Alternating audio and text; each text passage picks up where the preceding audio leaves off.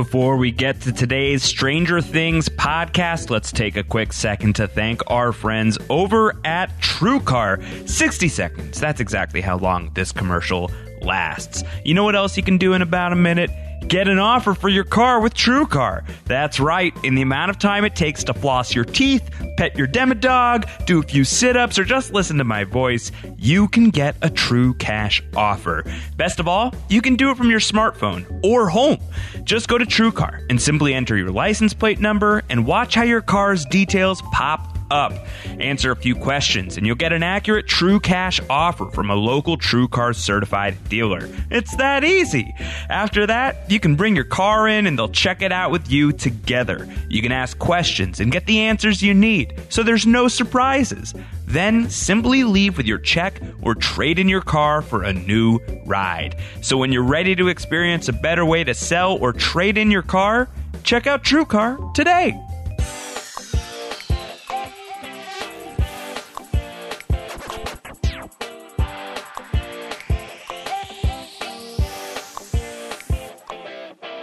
Stranger Things 3, Chapter 6, E Pluribus Unum is over. But we're just getting started here on Post-Show Recaps. Hello, everybody. I am Josh Wigler, and I'm so sorry, Mike. I screwed up your Slurpee order, Mike Bloom. You know, Josh, if we weren't tied back to back right now, I would throttle you like many characters are apparently being throttled this season of Stranger Things. I pointed it out while we were watching it. It really is like the choking season. This is the season of the eye choke is back, Antonio. Yeah, it's choking and goo are the two major leitmotifs of Stranger Things. It's really more goo than choking, I think. It's really a very gooey season of Stranger Things and a very gooey ending as we are getting into the climax of Stranger Things 3. Only 2 episodes left after this, Chapter 6, which we once thought was called The Birthday. It is not, but it's like a birthday of sorts. Yeah, wait, so let's think about this. What?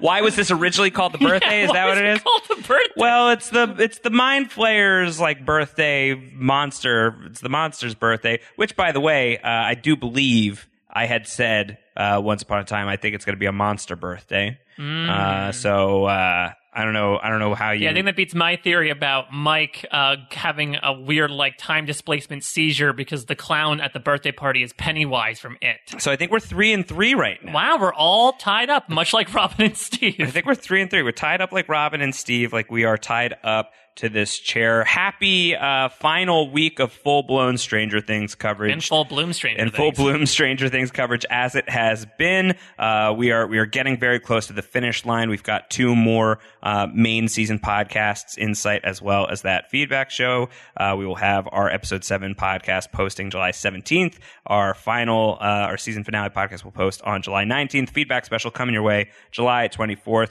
As we've said so many times, it's exhausting. I know. I'm so sorry. Just feels good to repeat everything, much like Stranger Things tends to do. We would like your feedback because we cannot take it live as we are recording these podcasts for the feedback show. Postshowrecaps.com/feedback is our feedback form. You can tweet at us at postshowrecaps. I'm at Ron Howard. Mike's at a Mike Bloom type. And Mike, there's just so much happening in this episode that to dilly-dally any further would be that I would have to create my own whole like trauma storm just about that. Yeah, I was gonna say I know Mayor Klein was going to therapy, which I know you and I, both as like mental health advocates, are like welcome, all proponents Mayor Klein. Maybe this will be good for you. Absolutely, yes. But it seems like maybe what Elle went through with Billy and exposing the source was like that felt like a therapy exercise. Like. Take it. Here's a manifestation of a storm. Put all of your best and worst memories into it to show who you became as a person. Yes. Now imagine Perry beating 11. Yeah, I feel like... No! I'm sorry. Oh, God, that's awful. Get away, That's 11. awful. That's awful. Get a new apartment. I don't like Perry's odds up against... No, those beautiful teeth are going to get smashed in by Perry's her. in trouble. Perry's in big trouble. Anyone who goes up against 11 is in big trouble. Though 11 herself may, again, proving to have met her match in Billy as like the prime host for the Mind Flayer. The mouthpiece, yeah. The mouthpiece, indeed, with a little bit of the dirt lip stash. Mind Flayer like we've said, business in the front, party in the back. Mind Flayer likes it dirty. Look, they wouldn't have he likes it cold and dirty. They wouldn't like people gnawing on chemicals if he didn't like a little dirty. And I think that's why he wants to keep a little bit of the John Waters stash going on. So basically, everybody except for Billy, who's been possessed by the Mind Flayer, all of the flayed are now goo. There's one gigantic goo monster that apparently knows where 11 is by the end of this episode. So that's a good setup for the final two, right? Like I feel like we're definitely queued up for a pretty climactic showdown here in the final stretch. Yeah, stakes are at all-time high when it comes to the main monster thing, considering that, after, evading it for so long, now the Mind Flayer, I guess via this goo monster, knows where 11 is. So it feels like that we've gotten, as I mentioned before, I feel like Max or L versus Billy was like a battle. Yeah. I think we're now facing like our war. Yeah. Like we had our Lexington and Concord. Like this is like hopefully Fat Rambo shows up in time for the war. That would be, we don't want to miss out on that. Yeah, though, I mean, Fat Rambo, Alexi doubted even Fat Rambo's abilities to see if he could gain first blood from this. Yes, all right, so let's talk about the episode. We end with massive goo monster. We begin with a goo monster as well that we thought was a massive goo monster. Goo monsters. Yeah, plenty of goo with which Goo-ended. Yeah, we're in a very gooey situation here, a sticky situation as the goo of Tom and Bruce. They are combined as one horrible, gross monster that comes after Nancy and Jonathan at the start of the episode. Although I guess before that, there's everything that's going on at the gate.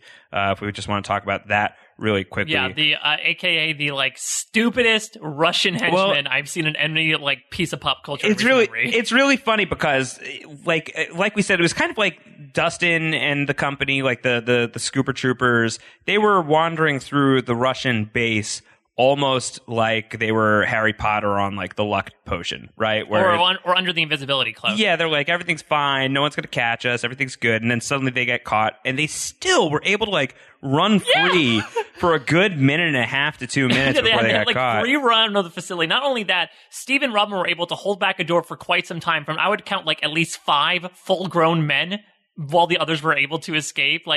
I know they're pushing barrels. They're buying time for Dustin and Erica to escape. Nobody is able to find Dustin and Erica. They're children. These are highly sophisticated, allegedly trained Russian operatives, and they can't find 2 children. I don't know. Maybe they don't have that much experience with children. That's that might be it. Teenagers are close enough to adults where it's a good territory, but they do not like children. Yeah. So that might. I mean, maybe it's also just we're really underestimating Dustin and Erica. We should believe them when they show us who they are. Erica can eat 16 pieces of ice cream offerings. She has 16 different items on the Scoops Ahoy menu that she is able to consume in one sitting without having to go to the bathroom. Dustin was able to build Cerebro and apparently take it down without the help of his friends. So he must be both super intelligent and super strong. And by the end of the episode, we see him use an object of deadly force to take down Russian guards and cause a huge mess of distress within the base itself. So these are really Dustin and Erica. They're secret agents in training. In the future, they will be some of the most powerful people on Earth. Don't tase me, bro. They already, it was a total don't tase me, bro moment. It was that was a cattle prod though, was it? And I guess they were using it for. I was intrigued by what Erica was asking about with the Demogorgon. Was it that the cage she was looking at was used to hold a Demogorgon once upon a time, and the cattle prod was, I guess, to manipulate it? We got to talk about that. We'll talk about that in a little bit. So Dustin and Erica, they abandon Steve and Robin, who decide to stay back because they're not going to be able to fit into the vents and escape the way that Dustin and Erica are going to escape. We will get into them in a little bit. We go back to the hospital. This is where the goo battle is going to start. Hospital lights, they're flickering. Will notices. It's a total he likes it cold moment. He's here, and it's so cold, and that's how I know. Oh, boy, yes. I just love, I hopefully there's CGI goose pimples, because I can't imagine, having to rub ice on that boy's neck to be in action, all right, let's get the goosebumps going on. Oh, that's a terrible job to just be all right, Noah Schnapp, well, it's that time to film the scene where you're sensing the coldness of the Mind Flayer, so we gotta dab you with a couple of ice cubes. Seems like Operation Child Endangerment, as Erica might call it. So they know that something's going on, so they're gonna be able to get... Except, listen, I really hope that this receptionist got assimilated, if I'm being completely honest. I assume that she's toast, yeah. I think either that or liquefied. she's fired. Like, she should be fired. She's either fired or dead. So your bloodlust will be satisfied either way. Yes. If she's fired, she's not getting employed anywhere anytime soon, so it's a slower death. So what happened at the last hospital you worked at? Oh, yeah, everybody died. On my watch, and I allowed a goo monster to run rampant around the entire hospital. So, but I'm really a people person. Yeah, I'm a people person. I'm not really into the goo monsters. The goo monsters attack Nancy and Jonathan. We learn a little bit more about their skill set. The goo monster can slide through the cracks and crevasses of doors. If Arnie's our OG Terminator, then I guess this it's is the T-1000. Yeah, it's the T-1000 for sure. It slips through a door that is protecting Nancy and then like solidifies as a gigantic thing. And rather than like skewer Nancy or, turn her into one of the flayed, it just like punches her in the ribs.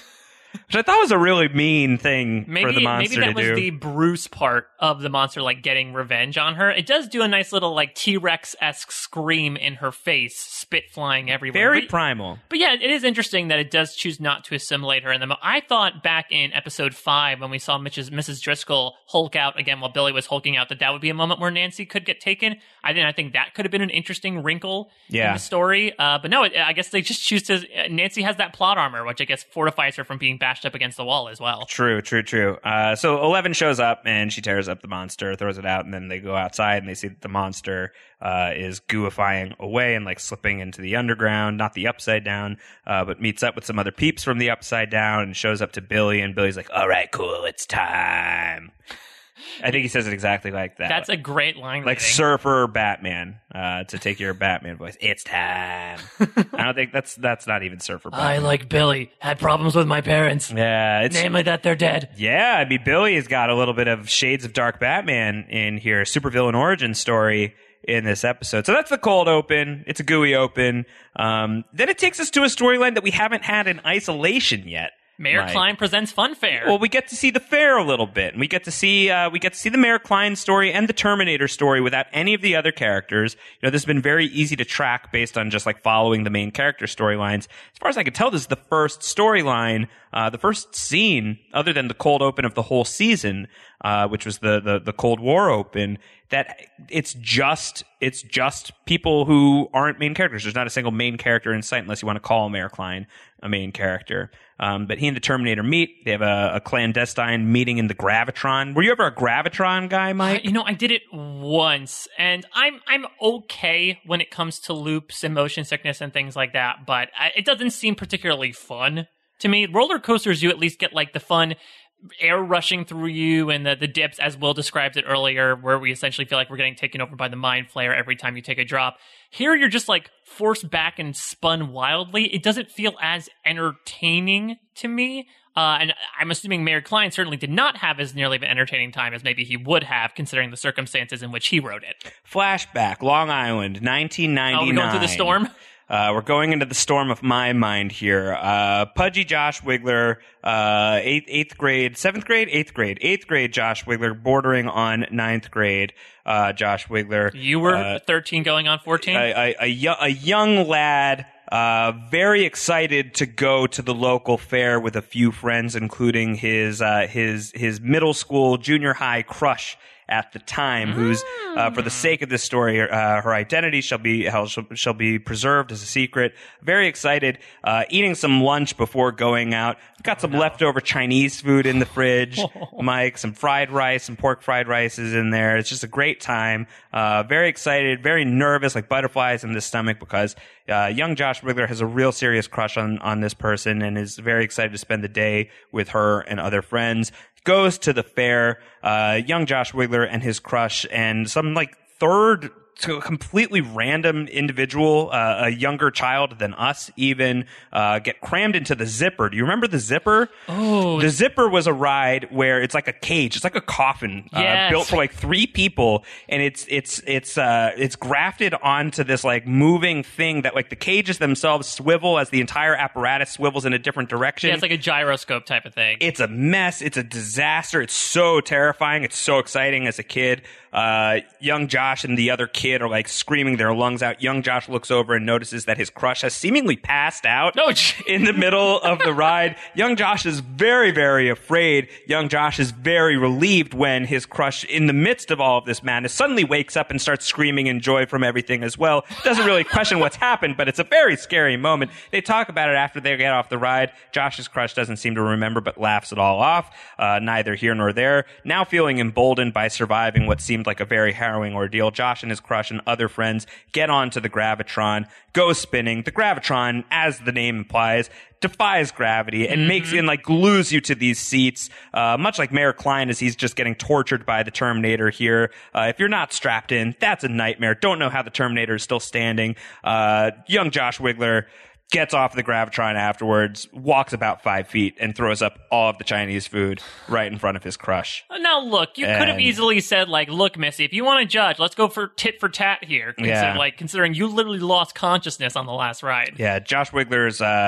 friend and Josh Wiggler's crush then proceeded to embark on a brief relationship while Josh Wiggler sadly watched from the sidelines. Do you think they it was all because of the Gravitron? It was a bonding moment. Yeah, probably because like, oh look, he ate Chinese food before he got on here. He ate all that fried rice. He couldn't keep it down. He's a miserable fellow. Well, I think look, everything happens for a reason. We are shaped by our memories. I think it's safe. 3 months later, Josh Wiggler's crush was his first kiss, so it all worked out in the end. Everything was fine. Wait, what? Everything was great. The relationship between her and my friend, it didn't work out for a long time. Oh, wow, that was a very short time period. Short time. That's what the Gravitron reminds me of every single time. So deeply embarrassing. Unlike Stranger Things, love seemed to be dead at that time. Yes. Oh God, it was a non-starter. But that's the story, and I feel like I had it slightly worse than Mayor Klein has it here, as he like me embarks on a therapeutic ride thanks to the Gravitron. He says, I have a bad temper. I'm going to therapy for it. And the Terminator allows him to live. Yeah.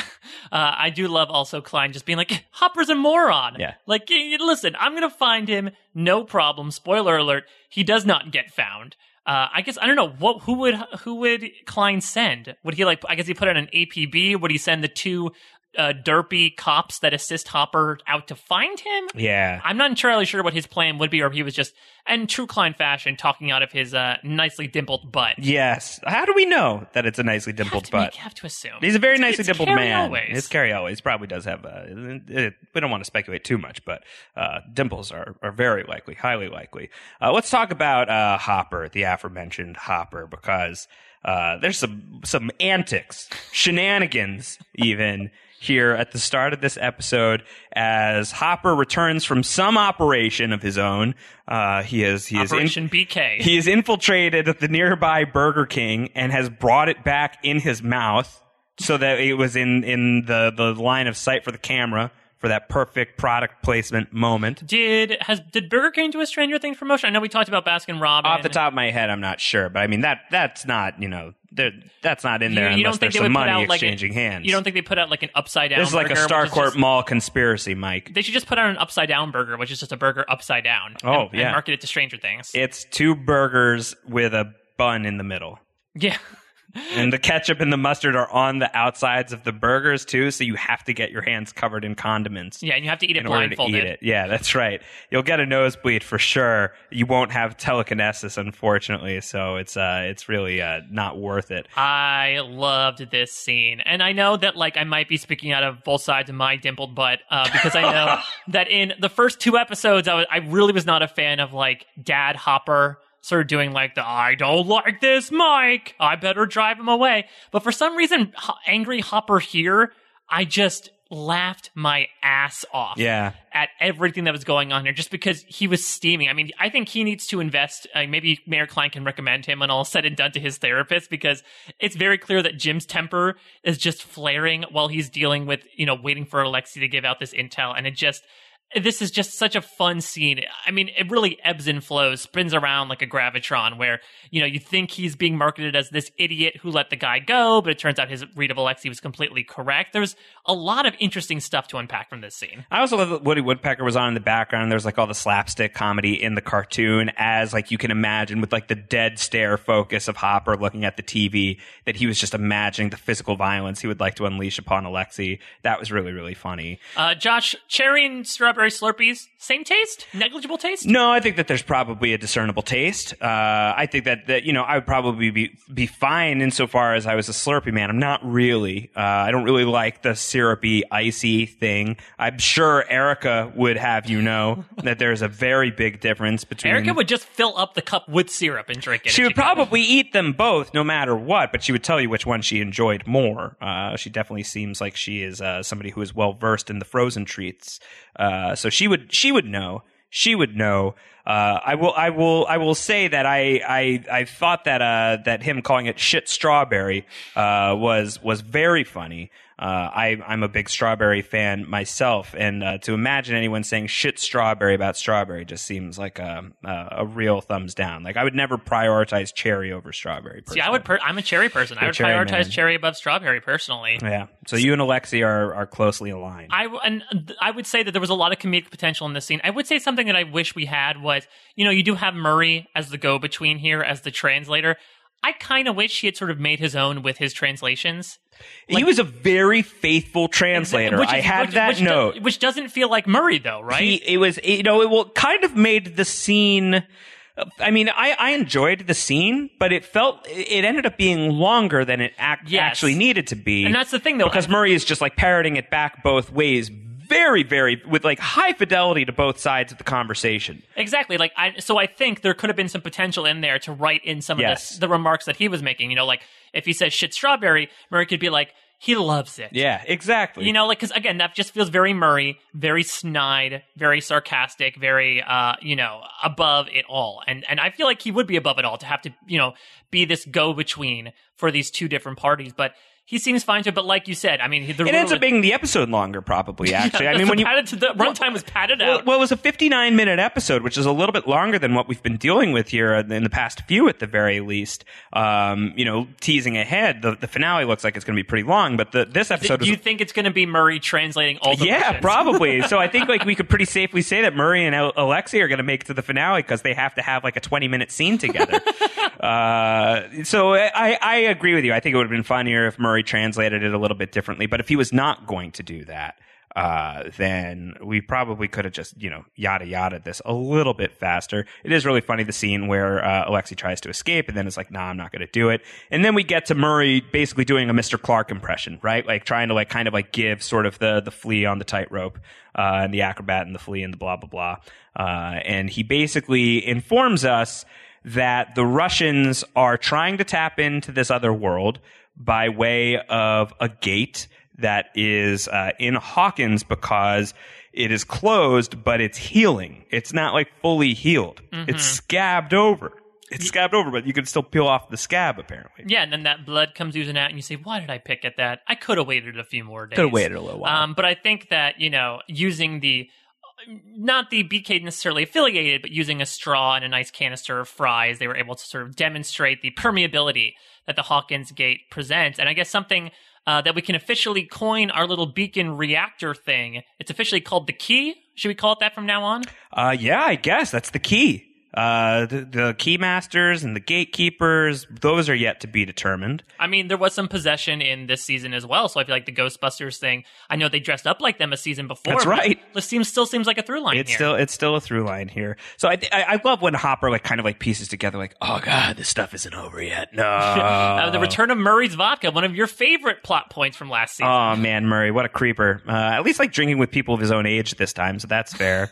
But yeah, I love Hopper's in need of whiskey. No whiskey. There's vodka. Takes a couple of shots of vodka and figures out, all right, well, so the plan is going to be take me to your leader, essentially, right? Take me to the base. Show me where it is.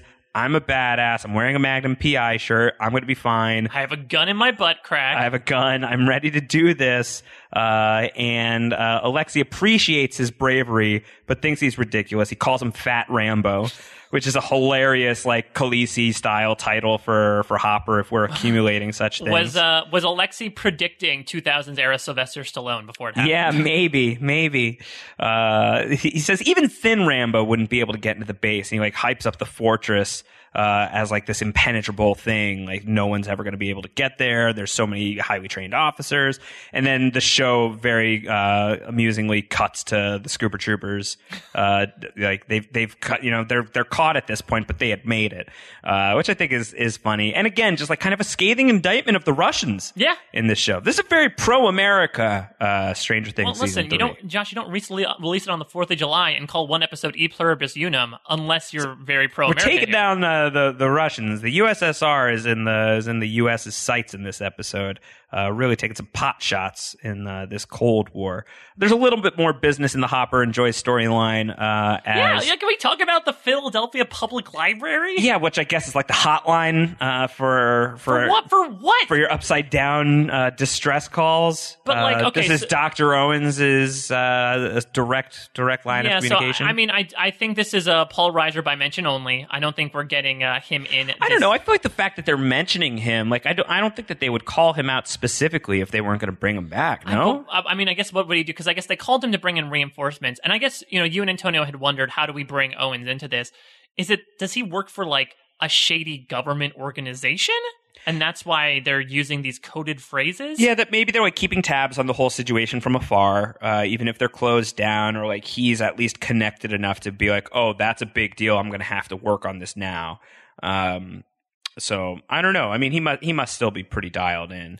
Well, because I know he did say when he was, hanging out with Hopper and in the finale of season 2, he's like, I'm out of a job. And I guess he was able to pick up one somewhere. But yeah, I know there's a lot of, things reminiscent of spy movies in this season, especially with the Scooper Troopers. But I don't know. The coded stuff is very odd, though Hopper has proved himself to be one of the worst spies imaginable. I love that he calls them, he hangs up, he's called for reinforcements, and Joyce can't handle the fact that they're not coming right away. So within a minute, she has to call them back. She's the wheelbarrow to Hopper's antique chariot. Yes, exactly. Very funny. I did like that. I was a little nervous at first because I thought that means they'd be so fed up that they'd call off the whatever attention they would send. But no, it seems like Joyce's intentions were actually very true. She's a den mother, if anything but, and she decided, okay, I need to make sure that my kids aren't in danger for the umpteenth time in a row. So she really tells them to put the pedal to the metal there, and hopefully that means that we'll get some government agents, paratrooping in on the fun fair come the season finale to help out with everything. So let's cut to the Russian base. Robin and Steve, they are being interrogated. Interrogation takes the form of Steve just getting punched repeatedly. Poor guy. Well, listen, I think, he needed a lot of ice cream to nurse those wounds. Maybe from after like those cracked teeth, he's gonna need to eat nothing but the softest of creams, or breadsticks, He's gonna have to gum those breadsticks in the near future. Poor Steve. You know what? He was on a high. He finally beat somebody up, and then just gets his ass whooped. He's 3 for 3 now for seasons in terms of getting beat up. The king falls, right? Like it's the classic story. You live long, you either die a hero or blah blah blah blah. That's your line. You're the Batman guy. What? Yeah. So Steve gets his butt kicked. They're gonna leave them. They're gonna bring the doctor, says Robin. We know that the doctor is basically the Russians, Saeed Jarrah, who's gonna come in and hook them up with some truth serum. Before that, there's a little bit of a truth session between Robin and Steve as they are trying to escape. They move their chairs. They've got a great plan. 3 strides, and it's a goose egg because they tip over.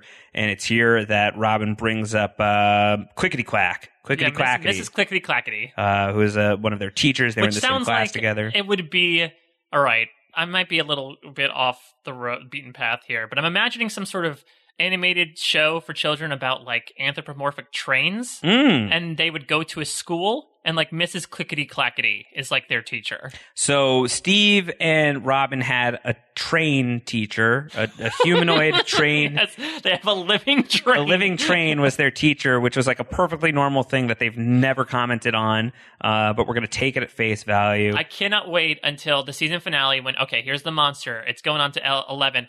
here comes a big old headlight. Mrs. Clickety Clackety comes barreling in to take out the monster and saves the day. I mean, Catherine O'Hara for Mrs. Clickety Clackety. I think that's the perfect I think we found it. casting. I think we got it. Here we go. Duffer Brothers. Duffer Brothers, call us. Catherine O'Hara as Mrs. Clickety Clackety, the human train woman. We got the scoops ahoy.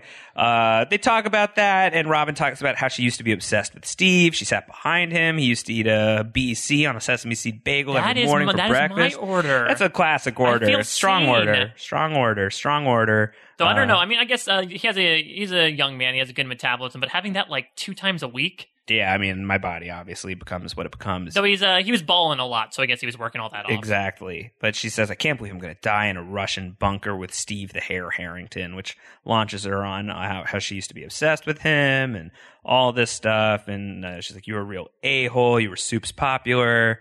And he's like, yeah, but being popular was overrated, and it's kind of crazy what people tell you to prioritize. And it's just like the continuing adventures of the mega woke Steve Harrington. I think that Steve Harrington is the favorite character of the creators of Stranger Things. Yes. I feel like they're constantly using Steve Harrington as like the avatar of their own quote unquote increasing wokeness. Where it's like Steve, like he's this popular guy. He seems like he's just too cool for school. But you cut deeper into the guy, he's sensitive. You know, he doesn't care about such social structures at the end of the day. He's a moldable man. You tell him your truth and he's here to hear it. Well, it's interesting. I feel like for all the pastiches that the Duffer Brothers set up of these 80s pieces of pop culture, I feel like Steve is the best mouthpiece to sort of disseminate that. Yeah. Right? Like, he is that, you know, preppy jock that we see in all these high school movies. But the fact that he is someone who, at the end of every season, is like, I behaved badly. This is what I need to do to be a better person. I feel like it really subverts the expectations that we get from those stock characters, as opposed to, like, you know, we've seen nerds dominate beforehand in 80s culture. You know, we've seen girl power. We've seen abandoned misfits come together and succeed. This is really an opportunity to sort of demystify that trope. I really love these scenes. Maybe it's because there was a key cog missing from the Robin character, and that's like who she was in high school. And I loved her sort of admitting, you know, things while she comes off as sort of like smarmy. School was tough. Yeah, and while she comes off as like super smarmy and sarcastic and, you know, smart in Scoops Ahoy, it turns out that she was actually, you know, she was nervous. She was a nervous person. You know, she has flaws. She says her life is one big error. It was a really cool characterization to see, and for all of the high pumping action that you spoke about that sort of has colored the last few episodes, this is an opportunity for 2 characters to quite literally sit down and just talk things through, and it was a really cool moment. I feel like their relationship has been building super organically over the course of the season, so much so that I'm actually rooting for the 2 of them. I just thought this all played out really, really nicely, especially when we get that truth serum involved. So what's something that I'm thinking about is it's the Stranger Things move, and we've already talked about how Billy's he's flayed. He's not long for this world. Billy Flay's here. Billy Flay is definitely not going to make it, right? Like, he's definitely going to be toast by the end of the season. But Stranger Things has always like done the thing where they kill off one beloved person a season. It was Barb in season 1. It was Bob. It was Bob.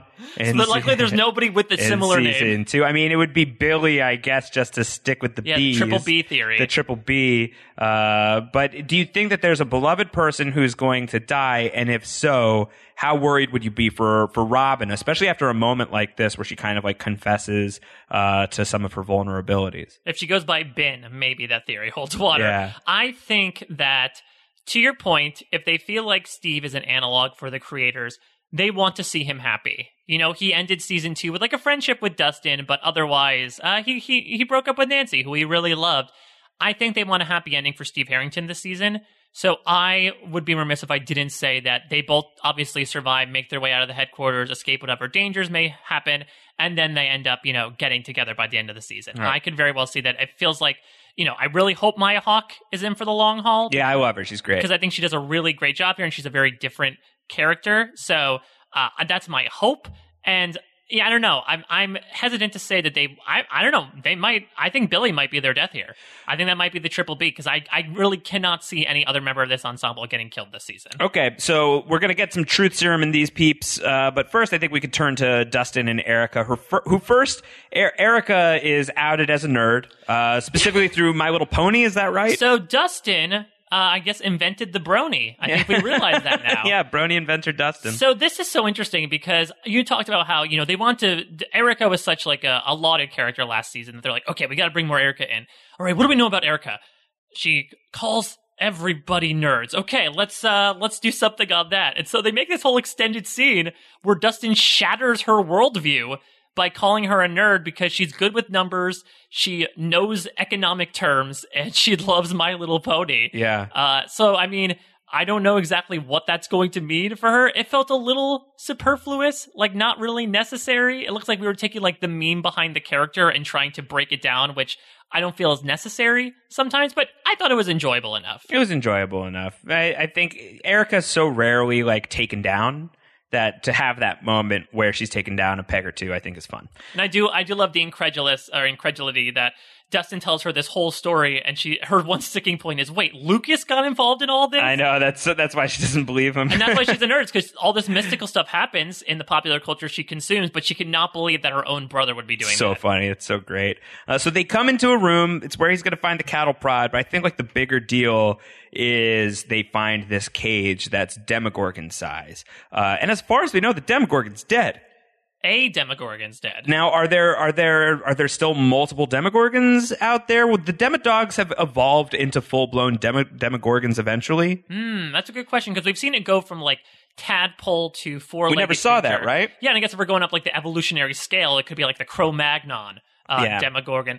I do wonder, because I did think that was a strange thing, and I wonder if it hinted towards maybe... I know when we heard the alarms go off, I thought that maybe... And maybe that is the case, that they released a Demogorgon into the Russian facilities so that they, fearless leader and all of his disciples would get distracted. I doubt that because it wasn't in the cage, but it suggested to me that either the Russians once had a Demogorgon and then they lost it, which would be terrifying, or maybe they have a Demogorgon on site already that when they need to like study it in close quarters, they're able to like bring it into like this steel trap and study it more closely, or maybe they are anticipating the capture of a Demogorgon. And I wonder if this is just an Easter egg, if this is just like, everyone knows what this would be. This would be, the same exact size of the Demogorgon, or is it like a sign that we will get back into Demogorgon territory eventually? Oh my God, it's your theory of reverting back. We're going all the way back to season 1. Now we're bringing back the Demogorgon. That would be fun, but I think it would be interesting to see like a gaggle of them. Yeah, like a bunch of Velociraptors. The Demogorgon posse. Yeah, well, sort of like from our Jurassic They Park. can be the Ninja Turtles. The Ninja Gorgons. With little colored bandanas tied just to mark them all. It's like, it's like the Raptors. Like blue is Chris Pratt's favorite Raptor. Yes. You could have something like that. And I think that Deborah Gorgon is the fan favorite Demogorgon. Yes, I think that it's just such an interesting mention. Demi Gorgon, whose favorite movies are Demi Moore movies. You can tie in some 80s stuff there. Yeah, loves G.I. Jane. Loves Ghost. Loves Ghost. Those are really the main two that it has. Loves throwing pottery. They love running it on the Demi VD player in their headquarters. Yeah. I think that it's such an interesting mention. I hope that it's a plot point, but that it's not entirely focused on. And to answer your question, I feel like it's not too unbelievable for them to have like an in-house Demogorgon that they do stuff to. Sort of like when they captured the Ash from the Mind Flayer in the last season, they were sort of like doing experiments on it to figure out exactly what it does in reaction to it. Though, of course, knowing these Russians, they could have very easily have opened the door and let a Demogorgon out by accident. They could have the Demogorgon. Yeah. There's all sorts of different permutations that we could have here. I don't know. Food for thought. They're going to grab cattle prod. They're going to grab some of the green stuff. They're going to cause all sorts of shenanigans while Steve and Robin are doped up on the truths, on the true, which is really funny to see. They're like, I think it's not working. You guys, you screwed up. I feel good. I feel great. I love how not only did they keep answering the question of who do you work for, sincerely with Scoops Ahoy, but also the fact that Steve lampshades what we talked about last time of like, why would I be dressed like this if I didn't have to work there? Right. I just love that line of who do you work for, and he just goes, Scoops. I just love the line delivery there. And then he totally narcs on Dustin. He fully identifies Dustin Henderson. There's the kid with the great hair. He's going to be here any second. And of course, lo and behold, as he says that, the alarms go off, the acid through the floor, Dustin checks in. He's got the cattle prod. He comes charging in. He gets in the bed with the fearless leader. Fearless leader doesn't realize that he's in bed with him. Right. And treats him like a woman. Yeah, it's really classic stuff. We got to get Jason Alexander here in the Stranger Things universe. I feel like that's got to happen. He has to play he has to play Mr. Clackety Clack. Yeah, Mr. Clackety Clack. He's also a train. He's a human train as well. What's happening? I don't even know. Oh my God. I know that this is going for a long time for you people if you're having to watch all of these or listen to these podcasts over the course of weeks. We have gone off the rails. But we're much like the trains that we're discussing here. Stranger trains are occurring. Anyway, so they've busted the Russians, Dustin and the rest of the Scooper Troopers. Who knows what they're going to do next, but momentum on their side for sure. I think that, Steve, the first part Loving of his plan, it. It's so fun. The first part of his plan came true, where he said Dustin would break in. I don't know if the rest of his plan about how he'd get Hopper and Hopper will call the government and the government will turn them into toast. Yeah. I'm not sure how much that will, if this ends up with those two guys turning into pieces of bread, I think only then will I trust Steve Harrington's prophecies. If the bread turns into breadsticks, then we're really and then it ends with Hopper eating them. Yeah, just remove the final scene, post-credit no one scene. will know what happened. He removes his dentures and just starts gumming the breadsticks of the Russians. No, Mrs. Driscoll gums the breadsticks. Oh well, there's no Mrs. Driscoll anymore by the end of this episode. Let's get into some of that stuff, starting with everything that's going on with the party. 11 is having so many nosebleeds. She has a huge pile of Kleenex. I feel like she needs transfusions at this point. Which too bad they left the hospital. It seems like it doesn't bother her too much, which I think is kind of stupid. I think that the fact that the nosebleeds don't seem to really stress her out, I do think is a little bit frustrating. It would be more. I don't know. I feel like we should see a little bit more of the power of that stuff. Yeah, because I think that the nosebleed. I mean, I don't know. You and I are so conditioned on the Charlotte nosebleed time sickness from Lost. Yes, that's right. That we think that means something's wrong. And I think that used to be like the signifier of the fact that it was hard to do what she does. Yeah, and now she's just like, okay, it's fine. Yeah. I mean, it does seem like we have yet to really see her physically exert herself to the point where she really compromises herself. Even when she expended her power to close the gate last time, she had collapsed, but then she was fine. Maybe now that she sort of has gone up against the Mind Flayer, maybe she'll be more physically effective. But again, it goes back to what Mike is sort of putting out here, which is her. Everybody and the show at large has sort of been using her like a tool the past couple seasons when they need to realize that there are consequences to their actions. I just hope we actually see those consequences. I hope so too. I agree. It's interesting. She's not necessarily a resource. She is a person. Yeah. So he's nervous because everybody, like you say, it feels like they're using her as a tool. There's, compelling arguments. Mike is he's deeply concerned about her. He reveals that he's in love with her. Woo! And everyone's like, wow, Mike. Oh my goodness. 11 shows up just at that moment. So that's a really big deal. And Max is also putting up a good point too. And everybody else is like, you got to trust 11. She's saved the world. You got to give her more credit. You have, if she thinks that she can handle this. And that's even what 11 says to Mike before she does the deeper dive, because Billy apparently is just chilling in his room because he's a crazy person. Literally sitting there staring forward. I mean, I guess he's the Mind Flayer now, so he's probably got But what happened to keeping up, assumptions and keeping up appearances? Yeah, exactly.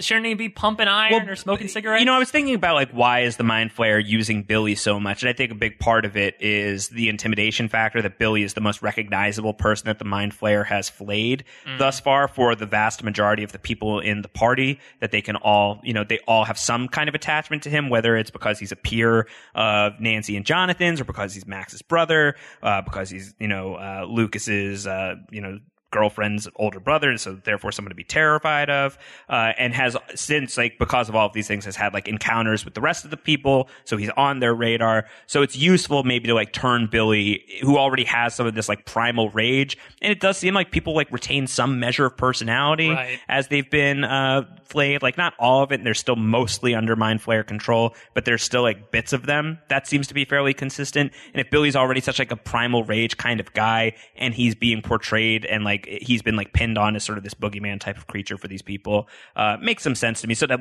have him in his room would be a very unsettling thing, and he would be the most readily available person for Elle to search for. And if he's got this plan where he's going to lure her into a false sense of security and then grab her and find a way to see her as a result.